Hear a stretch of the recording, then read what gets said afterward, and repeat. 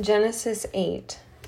But God remembered Noah and all the wild animals and the livestock that were with him in the ark, and he sent a wind over the earth, and the waters receded.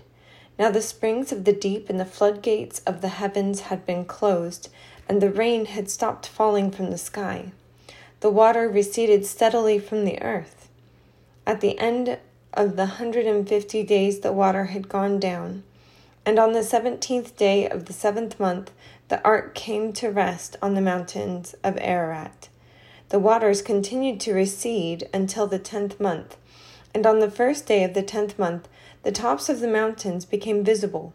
After 40 days, Noah opened a window he had made in the ark and sent out a raven, and it kept flying back and forth until the water had dried up from the earth. Then he sent out a dove to see if the water had receded from the surface of the ground. But the dove could find nowhere to perch because there was water over all the surface of the earth. So it returned to Noah in the ark. He reached out his hand and took the dove and brought it back to himself in the ark. He waited 7 more days and again sent out the dove from the ark.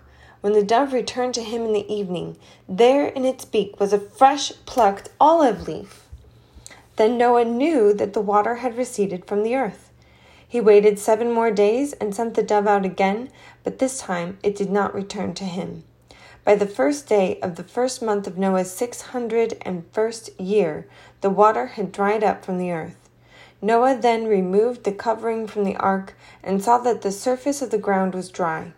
By the 27th day of the 2nd month, the earth was completely dry. Then God said to Noah, "Come out of the ark, you and your wife and your sons and their wives. Bring out every kind of living creature that is with you, the birds, the animals, and all the creatures that move along the ground, so they can multiply on the earth and be fruitful and increase in number on it." So Noah came out, together with his sons and his wife and his sons' wives. All the animals and all the creatures that move along the ground, and all the birds, everything that moves on land, came out of the ark, one kind after another. Then Noah built an altar to the Lord. Taking some of all the clean animals and clean birds, he sacrificed burnt offerings on it.